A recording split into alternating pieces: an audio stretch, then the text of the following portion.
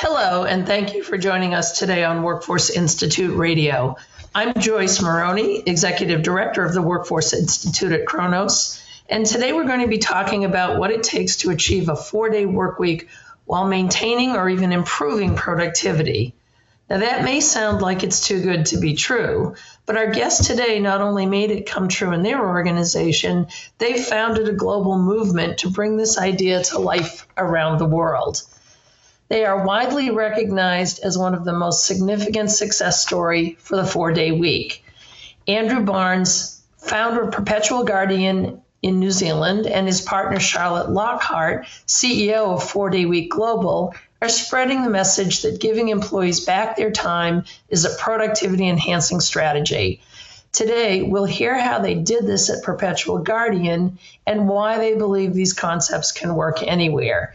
Andrew and Charlotte, thanks so much for joining me today. Well, thanks for having us. Excellent. So let's move on to the first question. Andrew, you've had a long and interesting leadership career. What led you to Perpetual Guardian, and specifically, what led you to the 4-day week experiment in 2018? I actually bought Perpetual Guardian because I saw an article in a UK newspaper that there was a trust company in New Zealand in a little bit of difficulty. And so I actually flew halfway around the world to buy the business. And that was back in 2012. And we did then an awful lot of reconstructing of the company over the period that led up to the inauguration of the 4-day week trial. Now, that itself was also a consequence of a long-distance journey that I was on a plane flying to London. And I read an article in The Economist magazine that said that the Brits were only productive for 2.5 hours a day. And in fact, the Canadians for 1.5 hours a day. And I looked at that and thought, is that happening in my company? And actually, how would I know what the true productivity in my business was? So when I got off the plane in London, I literally called up my head of HR and said, look, I think I want to try something and see if we could get better productivity if we gave our staff a day off a week. And so the 4-day week experiment was born. Super. And I would love to get I'm sure the link to that Economist article that started it all would be interesting to our listeners as well. But I want to move on to, you mentioned this as an experiment, that you took an experimental approach. And in your book, which we will also share a link with our listeners, you note that you started with an 8-week trial. So can you talk a bit about how you settled on the length and scope of that trial? You know, since we've done the 4-day week, we've become a lot more scientific about how we go about things. But at the time, it wasn't particularly. I came back and I thought, well, this would be interesting. How long a period do we really need to see whether it works? And I decided that initially 6 weeks would do it, and then we decided that maybe having 2 full months would be better. So we shifted to 8 weeks. And then we decided that we needed a month of pre-planning. So broadly, the experimental period was a 3-month period, a month for the team to work out what they were going to do differently, and then 2 months to trial it. What I then did, and I have no idea to this day why I did it, I decided that actually it would be interesting if we got some scientific research. And we reached out to a couple of the universities here and said, well, could you monitor the trial and what's happening as far as our people were concerned? And part of that, I think, was I wanted to be able to go to my board and say, look, it's not just me saying this works. These are the outcomes. And really, the whole thing was driven largely by curiosity. I was curious about productivity. I was curious about what was happening in my company. And at that stage, I really wasn't looking any further than almost a little scientific experiment of working out, could I get better productivity if we changed the way we worked? That's it in a nutshell. So I would love to understand what you learned from that initial trial and how that guided your rollout of your subsequent rollout to your organization, and if you could also talk a little bit about sort of what did the employees themselves think pre and post this trial. Well, I'll start with that, really, because that was where we did make a mistake, in that we announced the trial before we'd properly established the benchmark data for the mood of the company. We had some engagement scores from the previous year, but what we hadn't done was done a complete suite of engagement variables prior to announcing the trial.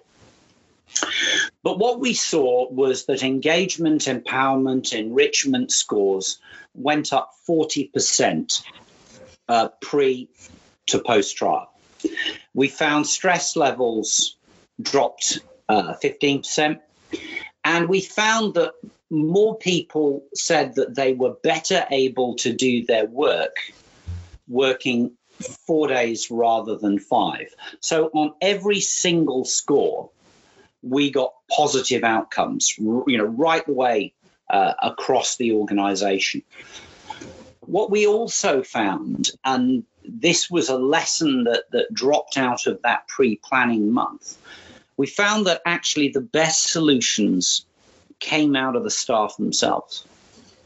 That this was not a top-down planning exercise where we decided as a company what would be the best way for the staff to deliver on the productivity goals. What we actually found is the staff came up with the ideas themselves, so that we found not just process improvements that were staff initiated, but we really found that the main changes were about staff behavior. And so what you find is that people, when they come to the office, they do waste quite a lot of time on non-productive activity, which they don't necessarily recognize is non-productive. I go to that meeting that goes on for an hour and I shouldn't have been there. It didn't really achieve anything. That of itself isn't generating anything. And so what we found is that when we gave the challenge to the staff, they became very much tighter upon how they deployed their time, but critically, how they impacted their colleagues' time. Because the way that we have structured this is that the goals for the 4-day week are structured on a team basis, but you opt in individually. So the team as a whole can lose its 4-day week if it doesn't achieve the productivity outcomes that they've agreed. And so what that does is that puts quite a lot of responsibility on an individual to work effectively themselves, but also not to waste their colleagues' time. And that's a key part of delivering better productivity. So they'll work harder for the teammates than they would for the man, if you will. Well, yeah. I mean, look, in the dim and distant days, I used to be in the British military, and I always remember, people saying, look, nobody goes over the top for a flag or a mission statement, but they go over the top for the person on their left and the person on their right. And that's what this is about. This is about that team cohesion. It's about recognizing that each staff member gets an incredibly valuable gift, more time to do things that they want to do. And equally, that's a gift that their colleagues get. We have one of our managers down in Dunedin who takes a couple of afternoons off a week, and he spends time. He walks home, then he spends time with his granddaughter, who's brought round by his daughter, and they do little chores around the house. Then his daughter comes back, they have tea together twice a week. And so he's getting this fabulous time. And when he tells the story, he cries. Now, that's the point. Are you going to take that thing away from him? And the answer is no, you're not. Because equally, you're going to have an incredible experience yourself because you were given more time.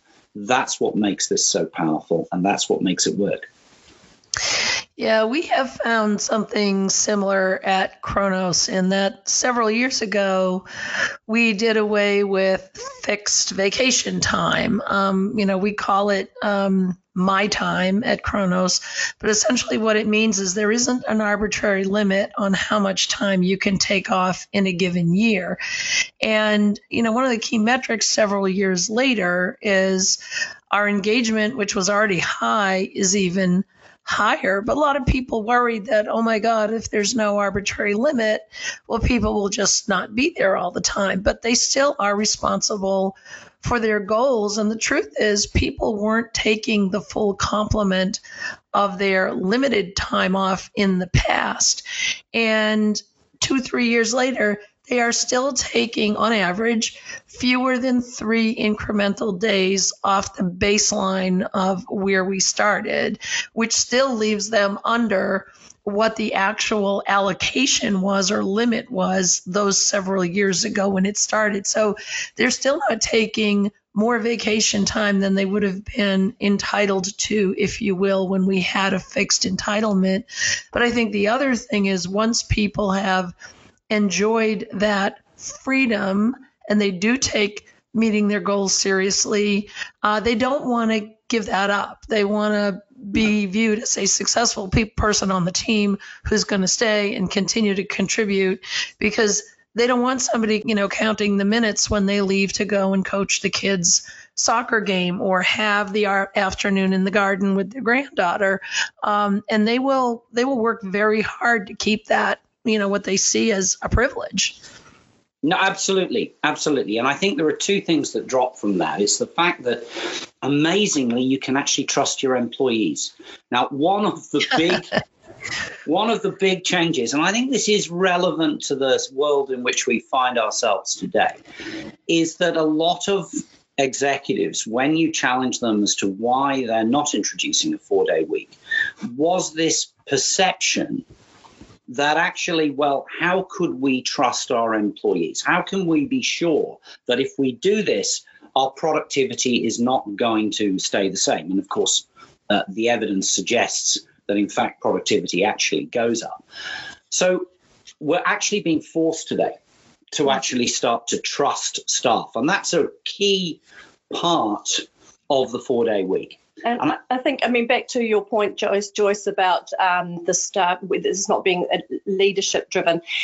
Leaders still need to lead, though, and we need to make sure that they understand that. You introducing something that requires a high level of trust in a business where staff do not at all trust their leadership is always a difficult thing. So our company, Andrew leads our company with a very light hand, but also very engaged. And one of the first things that he did when we bought the company was would go around all of the branches and meet all of the staff and understand what their issues were. We had staff members who'd said that, one of them said, I've been with this company for 17 years. I've never met a CEO or an owner.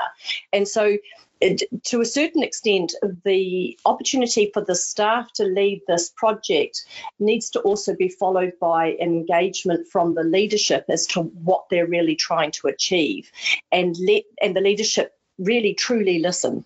Yeah, and I think the other thing that is very critical here is that you have to lead by example. So we insist that our senior leadership team do the 4-day week. They are the only people in the organization who have to do the 4-day week. Everybody else can opt in because of the model that we have.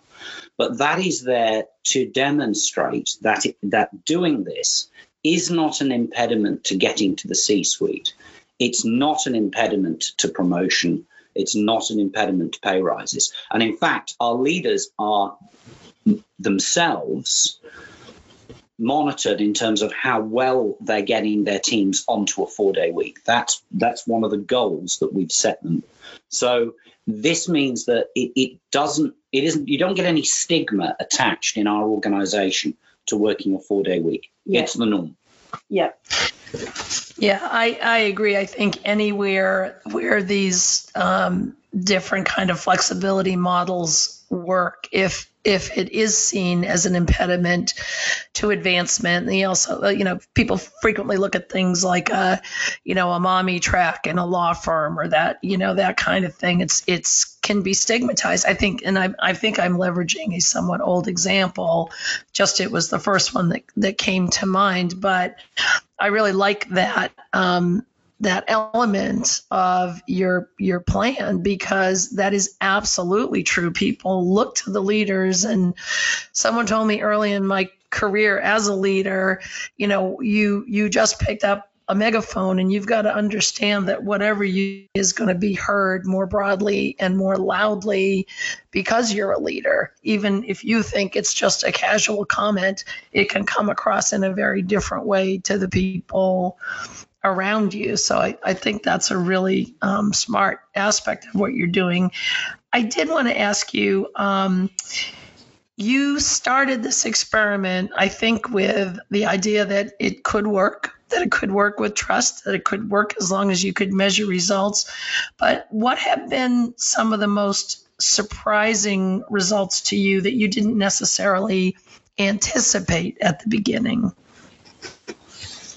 Well, I think a couple of things. Obviously, we were surprised that more people said they could do their work better in 4 days rather than 5. I mean, I felt that what we would find, that there was some pressure on people, and in fact, some people did actually find that being accountable for productivity, being accountable, and we don't measure this religiously. In fact, we don't measure it all now, because we can see that the top line numbers are all going in the right direction, and more productivity, more profitability, more revenue, better net promoter scores, better customer feedback.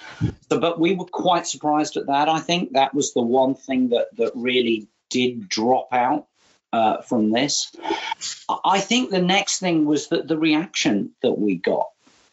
We didn't expect that this would have gone to become a global story. After all, we were a comparatively small, on the global stage, company introducing a 4-day week. And the fact that the stories now run in 84 countries worldwide, obviously I've written a book, we have companies engaging with us all the time. We used to travel the world. Yeah, we used to travel the world. Remember that, the days when you could fly?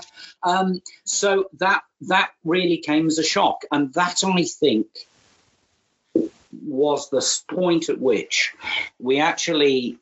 Charles and I actually sat down and said, this is bigger than just the company. This is actually a fundamental desire by people, wherever they are in the world, transcending borders and cultures, that they actually are saying that the way we work today isn't fit for purpose. And I keep getting, more and more indications of that, wherever we travel, because of the reception that the 4-day week gets.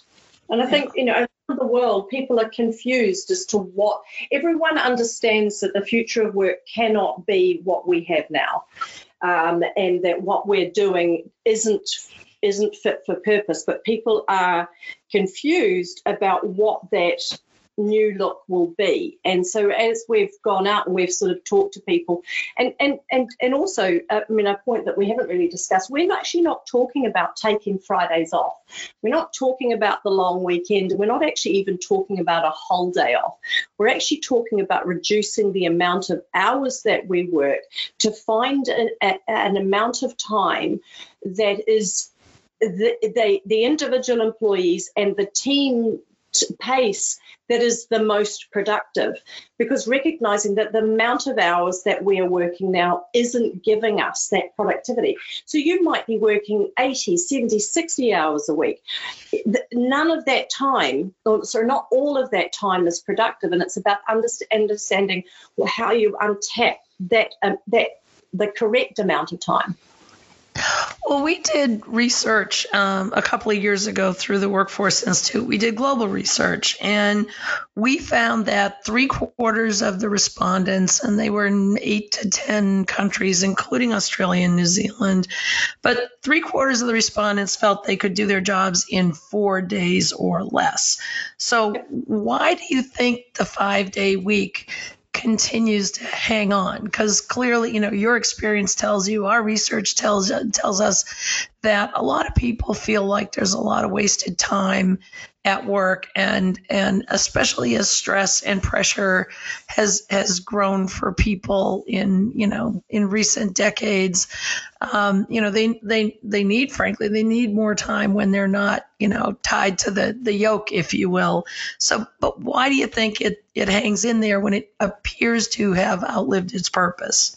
Well, I think habit more than anything else. When the 40-hour work week was introduced, generally Dad went to work, Mum stayed at home. So Mum's doing all of the household stuff and the kids and the volunteering and all that stuff that organised our lives. And when Dad came home, he didn't have email, he didn't have a cell phone, so Dad was home, and so the family time was very much a part of the life, and the work time held its place. And I have this phrase that I use, and what I try and use as much as possible. And I said to tell people, we have to remember that we borrow people from their lives. And when you actually understand that work is part of our lives, not our entire lives, but once we got to the point where more women were in the workforce, and we're all striving for this new career balance and all that sort of thing, and gender balance with the amount of that someone can achieve in their careers, we all ended up overworking. Then you introduce your cell phones and your emails and all that sort of stuff, and suddenly we're overworking, and we develop this habit of having too much work in our lives. And so this conversation is about how we roll that back again. And I think the challenge too is that, I'm a creature of the creation of the City of London. And when I started my career, I was working 12, 13, 14-hour days. That was how you got to the top. And a lot of our senior executives globally have learned the lesson through their careers that working longer equates to working harder. And it's quite a shift for them to understand that actually working less might be about working smarter. And that is the problem that you face. And I find that, we found that in our own company. Our own board was very resistant to this because they could not comprehend that you could get better productivity by changing the work week. And a comment that we quite often get is, well, if you can get that sort of productivity out of 4 days, why wouldn't you get even more productivity by doing it over 5? It's just failing to understand human nature when you those sort of comments.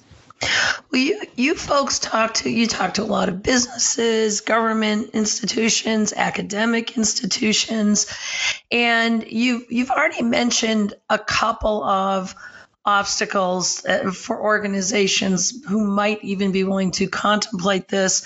One is they're not sure that they can trust employees. You've mentioned habit. You've mentioned, this is the way that especially people in senior leadership positions may have progressed their own careers. So when you hear these kinds of obstacles and pushback, how do you respond to that? Like, what have you found to be the openings, if you will, to maybe opening a window and showing people that there is a different way that doesn't sacrifice the productivity and results that you also need to achieve? Well, and I think one of the brilliant, wonderful things we have, of course, is there are just so many companies doing it now. We often just sort of say to people, look, I'm sorry, but the results are in. Working less does give you a more productive business. But, I mean, you think about it, CEOs and boards, CEOs particularly, are responsible to the board for shareholder return. And generally what they try and do to create that gap is to cut people. And that's a tried and true way of doing stuff. But actually, and we're seeing that now, of course, as companies are struggling under this new pandemic, first thing we've got is job layoffs. And it's just easy. It's the thing that they're used to doing. This requires leadership to challenge themselves to find a better way of doing it and to learn themselves rather than just resort to old habits. And so that, I think, is part of it, is you need a leadership that is prepared to innovate, is prepared to challenge the norm, is prepared to back themselves and present themselves forward to their boards and to their shareholders and say, sorry, shareholders, but what about more productivity do you not want? It's a little bit about the nobody gets fired for buying IBM concept. It's a lot easier to run with the herd and come up with the same outcome. This is something that requires you as a leader to actually get out of the way. And that is not something that leaders of any hue come to easily. They're in their role precisely because they're able to find solutions. That doesn't work in this case. You have to let the staff find the solutions, and that in turn then gives you the productivity improvement. So I have a question about a particular subset of your staff, and that is the folks who are hourly paid employees. We know that across, maybe not exactly in your organization, but across the world, the hourly paid employees, the very people who have to show up on the front lines and do the work to get the rest of us through this pandemic, are paid hourly, whether they're healthcare workers or logistics or call center people, or there's a lot of jobs that not only get paid hourly but are eligible for overtime over a certain threshold. So I know you have some hourly paid employees in your company. How do you define overtime when people are already working fewer hours than the law would require to trigger overtime compensation? Well, a lot of this is about how we've structured our own contracts. So in essence, what we are doing is we're saying it doesn't matter what your period of employment is, whether you're working 5 days, 4 days, 3 days, 2 days, 1 day, or indeed you're working on an hourly basis. What we're looking to do is to pay you for that hour, pay you for the time as if you would be working normally. But we are expecting that you can deliver that productivity in 80% of the time. So we call it the 100-80-100 rule. 100% pay, 80% time, provided we get 100% productivity. Now, that formula applies regardless, because that can apply to somebody in any form of contract. We're basically saying that the base level of productivity has been agreed. We hope that you will do that in 80% of the time. And then if you have to work outside those parameters, then we would pay overtime as normally. It doesn't change the fundamental. It's just that we are paying you for 100%, 100 hours, if you will, and you're only having to work 80 in order to do that thing. Now, that's the formula, because this is the ridiculous thing. I received something yesterday from an HR consultant in Belgium who said, well, we won't work for us because our consultants are paid hourly. No, they're not. They're paid for what they produce. The fact is, you measure it by the hour because you're lazy. Why is it if two consultants could produce the same piece of work, one takes half an hour, one takes an hour, why would you pay the one who took half an hour less than the one who took an hour? You don't. It's the outcome that generates the value, not the time you take to do it. And I don't pay people to warm a seat in my office. So that's the essence of this. This is a discussion about the recognition and reward for productivity, not time. So as we touched upon earlier in this conversation, this is a big, what you're saying makes complete sense, and at the same time is a huge mind shift for many cultures, organizational cultures, for which that, time on and face time are still big indicators of that's the hard worker. When you started this at Perpetual Guardian, you had the leeway, if you will, as the owner of the business. It was your idea. You wanted to try it. You wanted to do the experiment. But I'm going to guess in a lot of organizations, it's people lower down in the organization who are trying to make a case to their superiors and to get the proposal approved at a much higher level in the organization. So what's your advice to people who would like to get this movement started in their own organization? Like, how do you start? And most importantly, how do you make that business case to your superiors? Well, I think the first thing is you buy my book. Because that's got a lot of this in. Look, I had the same problem. I had an independent board. I had a co-investor, private capital investor. So, I slightly finessed it because I announced it on national television and then told them. So that none of them wanted to be the person who said no. Look, the point about this is the trial. This is why Charlotte and I, wherever we travel in the world, hammer on about doing a trial. A trial is a safe space. It's an opportunity for the company to give something a go without enshrining it into the way in which the company moves forward. It's to find out what works and what doesn't. And currently, the world we're in at the moment is a great period of time you could even start experimenting about this. But the idea is that you try it. Now, if at the end of the day it fails, you will still have got a more engaged, empowered, enthused workforce because they will recognize that you tried to do something and, okay, it didn't work. But if it works, you then have the evidence that you can take to shareholders and to the board. Now, the way I look at this is I am a businessman first and foremost. I didn't approach this with a work-life balance view. I approached it from an inquiry as to how I could measure productivity in my business and whether that productivity was actually as good as it should have been. Now, that's the conversation that business understands. That's why Charlotte and I phrase this in the language primarily of business. Why wouldn't you want better productivity? And if you think about this, if I came to you and said, look, your productivity will go up between 20 and 40%. Your engagement scores will go up between 20 and 40%.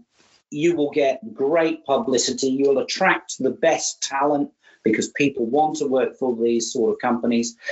If I said that to you and I said I have a process that can deliver that, you would say, yeah, okay, I need to give you a hearing. It's only when I add the phrase by asking your staff to work shorter hours that you think I'm a nutcase.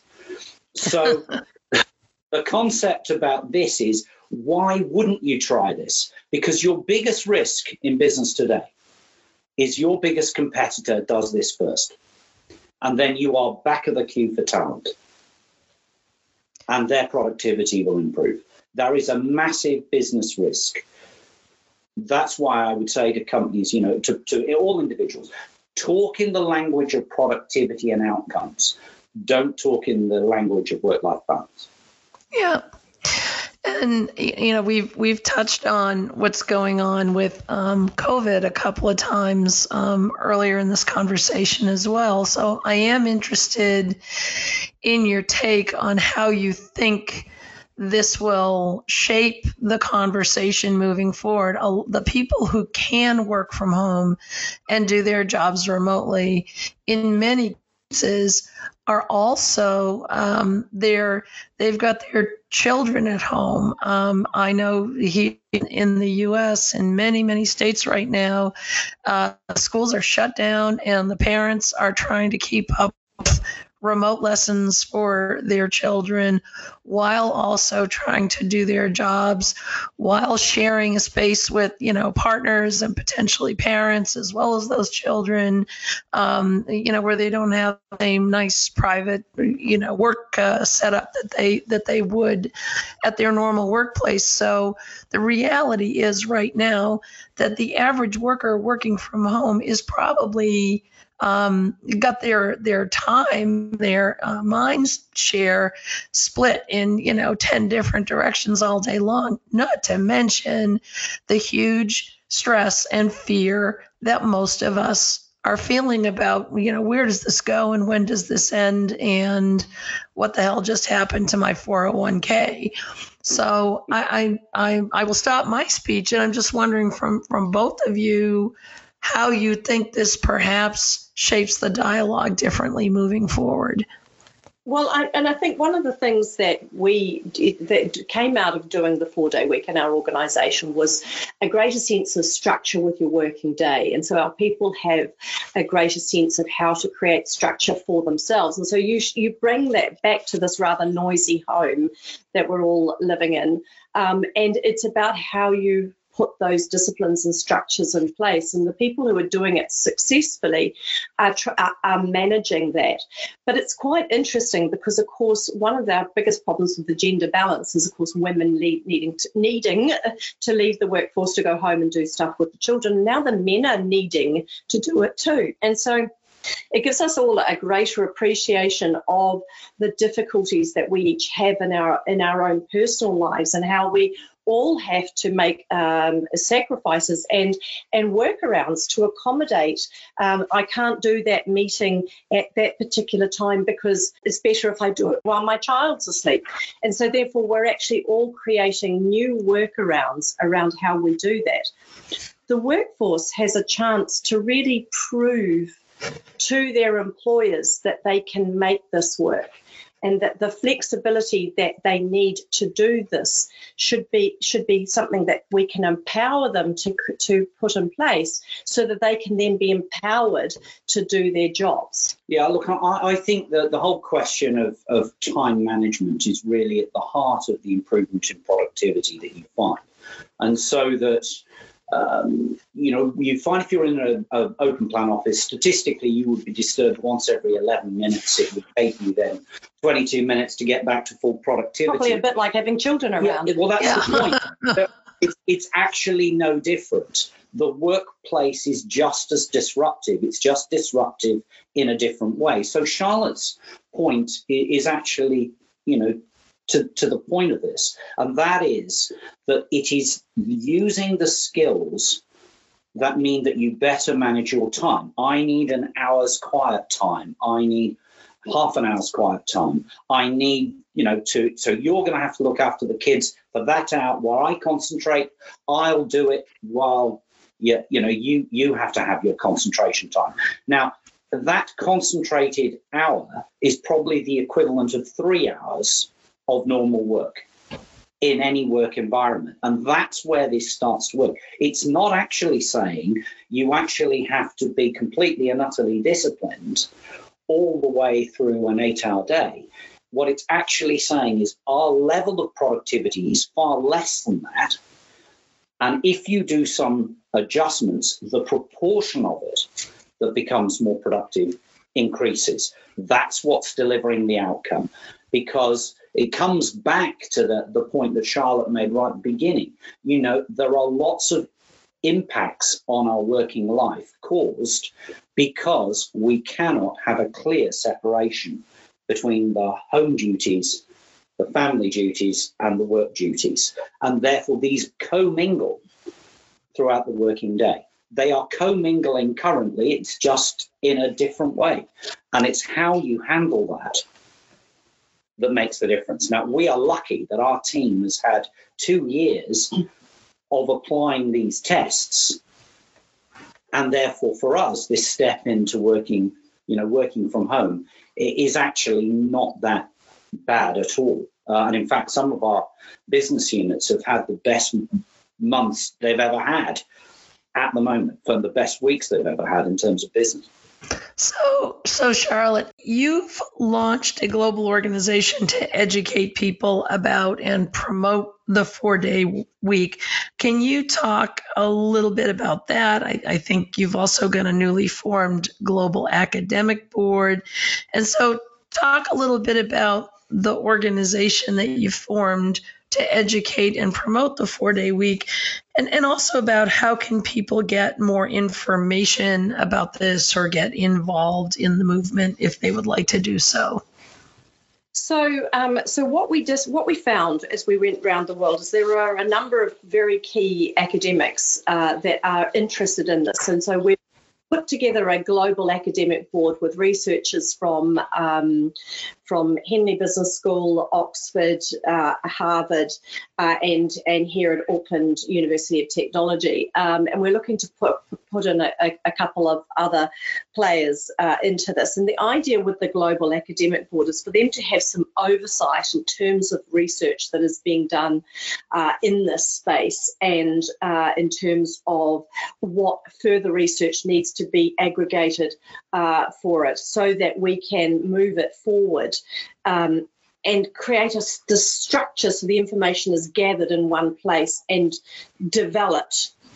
We often get young academics connecting in with us saying, look, I'm really interested in the 4-day week and I'd like to study this for my master's or my PhD. And so having the Global Academic Board provides some oversight of what they're studying, but also send them on a pathway where they're studying something that is new or adds to the body of knowledge, rather than just, redoing information that has already been gathered. So it's creating that. So we're very excited. We'll be launching that very shortly. We're just letting everybody settle down into new pandemic spaces. And then other than that, if people are interested, we have a website which is 4-day week, the number 4dayweek.com. And there's all sorts of information up there. There's information about our trial. There's our research that's there. There's research from a number of different other academics and the like. There's, where you can buy the book. There's all sorts of stuff. The website's not great. So anybody who wants to email me in and saying your website's dreadful, I know that. We're in the process of also developing that. It's growing very organically, and it grown well out of the use that it was originally set up for. So we hope to launch a new website later in the year that will create a lot more structure around how that information flows. And we will put links to the book, where you can find the book, where you can find the 4-day week website, etc., in the post associated with this podcast, so people have that resource as well. And with Amazon and the likes having shut down delivery of books and things, you can still obviously download it digitally or on audio. Exactly. So Andrew and Charlotte, thanks so much. Thanks for what you have done as pioneers for really helping the workers of the world, work in a more humane and productive and engaged way. For you who have listened to the podcast today, thank you so much for your time and attention. Please join the conversation at workforceinstitute.org. And please, everybody, stay well. These are unprecedented and challenging times. And I give you my well wishes that we all will make this through to the other side. So thanks so much, and signing off from the Workforce Institute.